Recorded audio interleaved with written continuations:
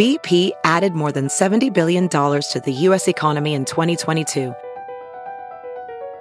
Investments like acquiring America's largest biogas producer, Archaea Energy, and starting up new infrastructure in the Gulf of Mexico.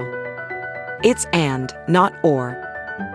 See what doing both means for energy nationwide at bp.com/investing in America.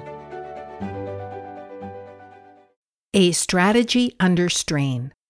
Published in Week in China. Read for you by Sylvia Franke.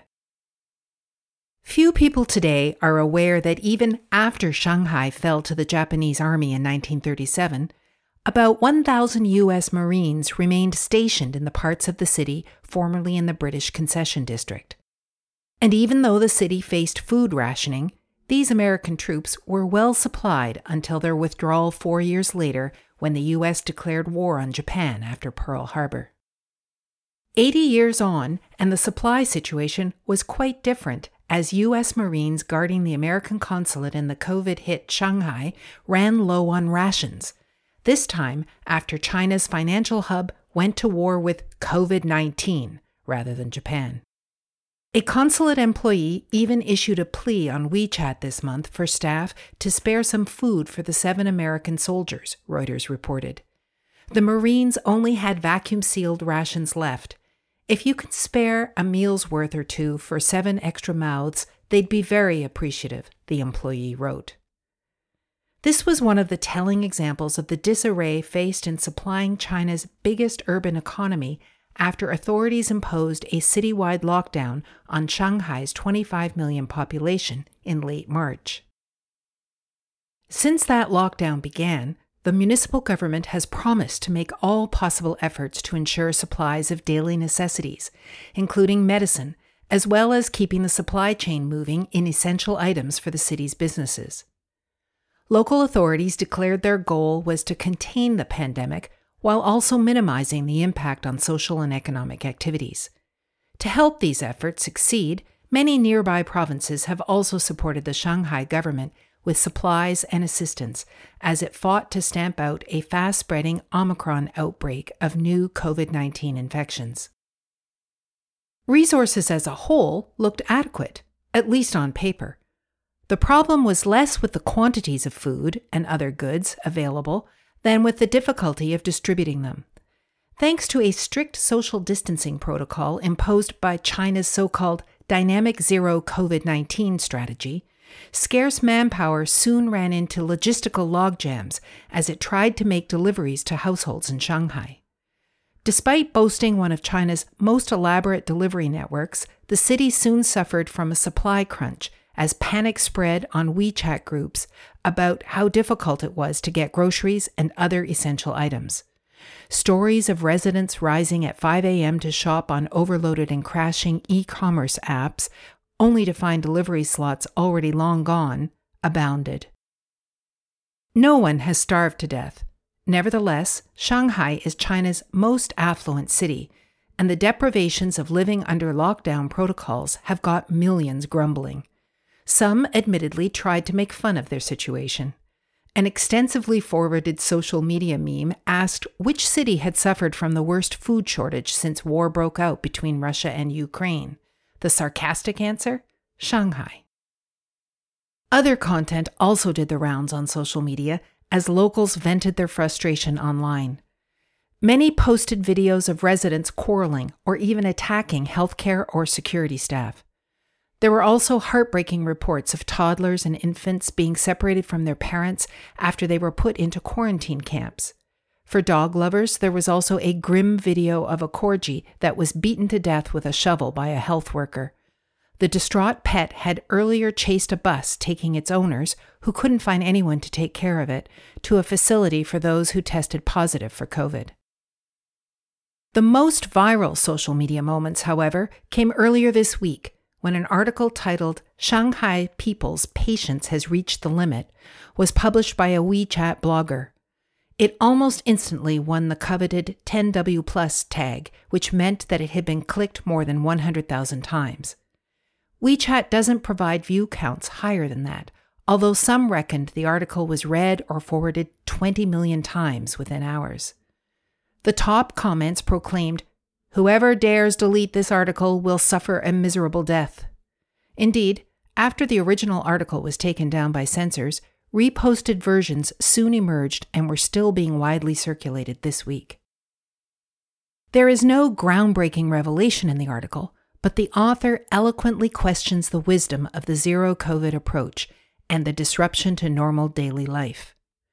The article points out that while specialists in medical fields unrelated to infectious or respiratory diseases have been mobilized to conduct endless nucleic acid tests, those patients with non-COVID concerns, such as cancer, have been left unattended. No diagnosis, no operation, no medicine prescribed, the author derides. All patients have to make way for Omicron, which results in one critical case, i.e., a COVID-related death, in every 150,000 miles. The author is referring to a variant of COVID-19, Omicron, that while highly transmissible, seems to be far less deadly. In Shanghai, for instance, local authorities had reported 17 COVID deaths as of Tuesday, most of whom were elderly or patients already fighting critical illnesses. Against these low fatality figures, more than 300,000 have been confirmed positive in the past 2 months. In a way, that statistic might be said to reveal one of the more positive outcomes of the zero-COVID approach. The Chinese government has been able to detect an infection chain at an earlier stage, thus preventing most of the infections from deteriorating into critical conditions. This explains the large number of asymptomatic cases, numbering over 90% in Shanghai. That low death rate, however, has not taken into account those non-COVID patients whose entirely different courses of treatment have suffered, or who have seen fatal delays to receiving emergency medical assistance. A now infamous example includes the mother of well-known economist Larry Lang. He confirmed his 98-year-old parent passed away in a Shanghai hospital after being denied access at the infirmary's entrance until she successfully passed a nucleic acid test for COVID. She died during the 4-hour wait for the result. Higher social and economic concerns have started to weigh in as well, such as on the impact on school children and their learning and socialization skills. Analysts have also been monitoring the economic impact after a number of major Chinese cities, including Shenzhen and Guangzhou, have gone into lockdowns of their own. The headline figures for the economy seem to have held up reasonably well. For instance, the government reported first quarter GDP data this week, which showed a 4.8% rise.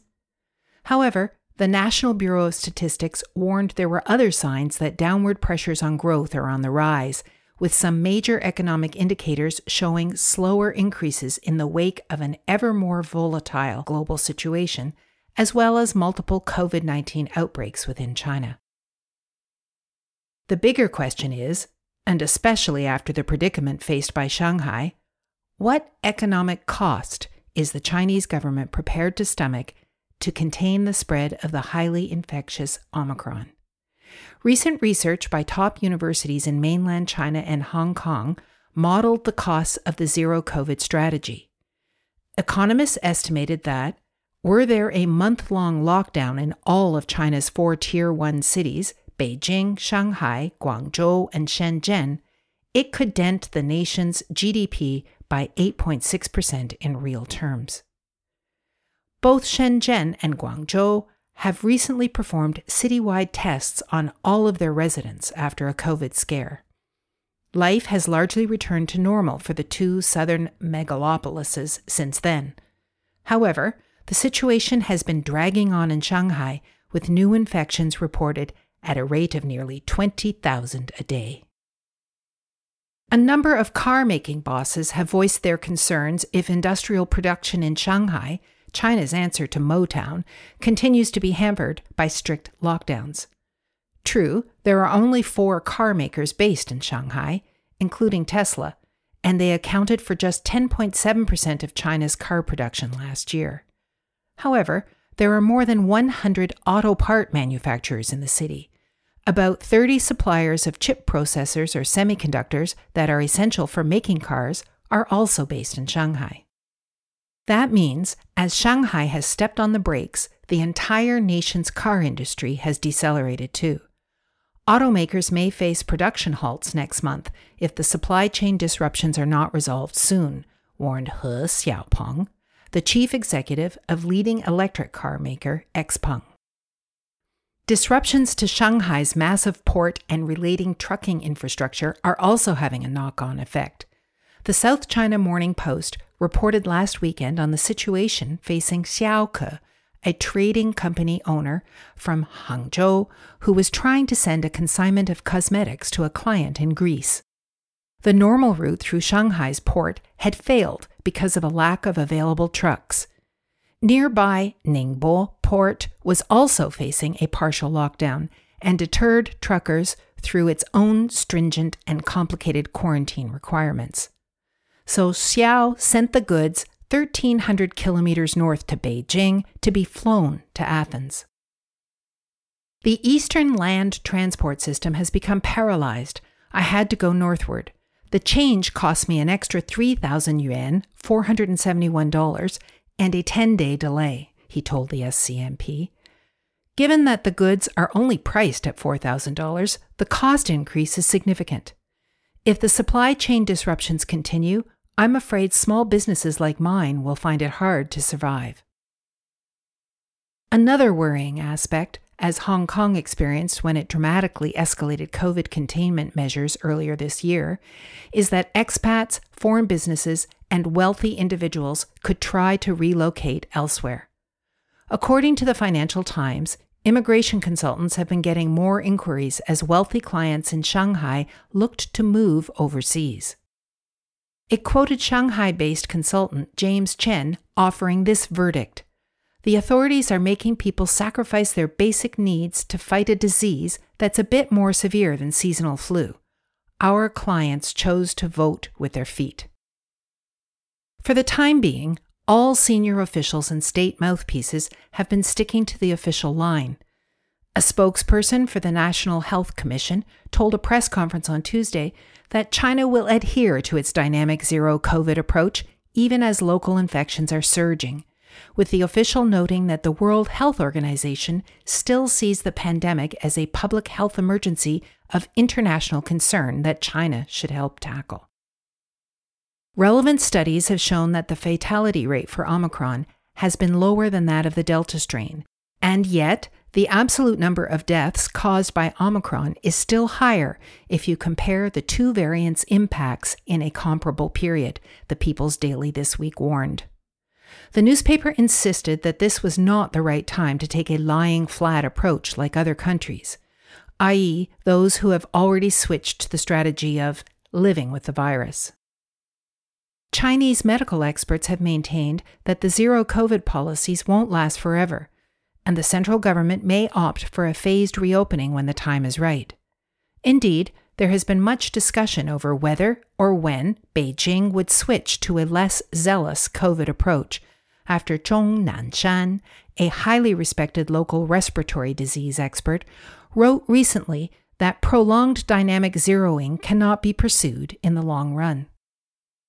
Chong's article, published in the April issue of the National Science Review, was titled "Strategies for Reopening in the Forthcoming COVID-19 Era in China." He made a number of recommendations on how China could reopen in an orderly and effective manner, including the enforcement of nationwide vaccination programs and the greater use of mRNA vaccine types. In spite of some reports in international media that Chong's article had been deleted, any such move seems to have been temporary, as Week in China was still able to find it on the National Science Review's website at the time of going to press.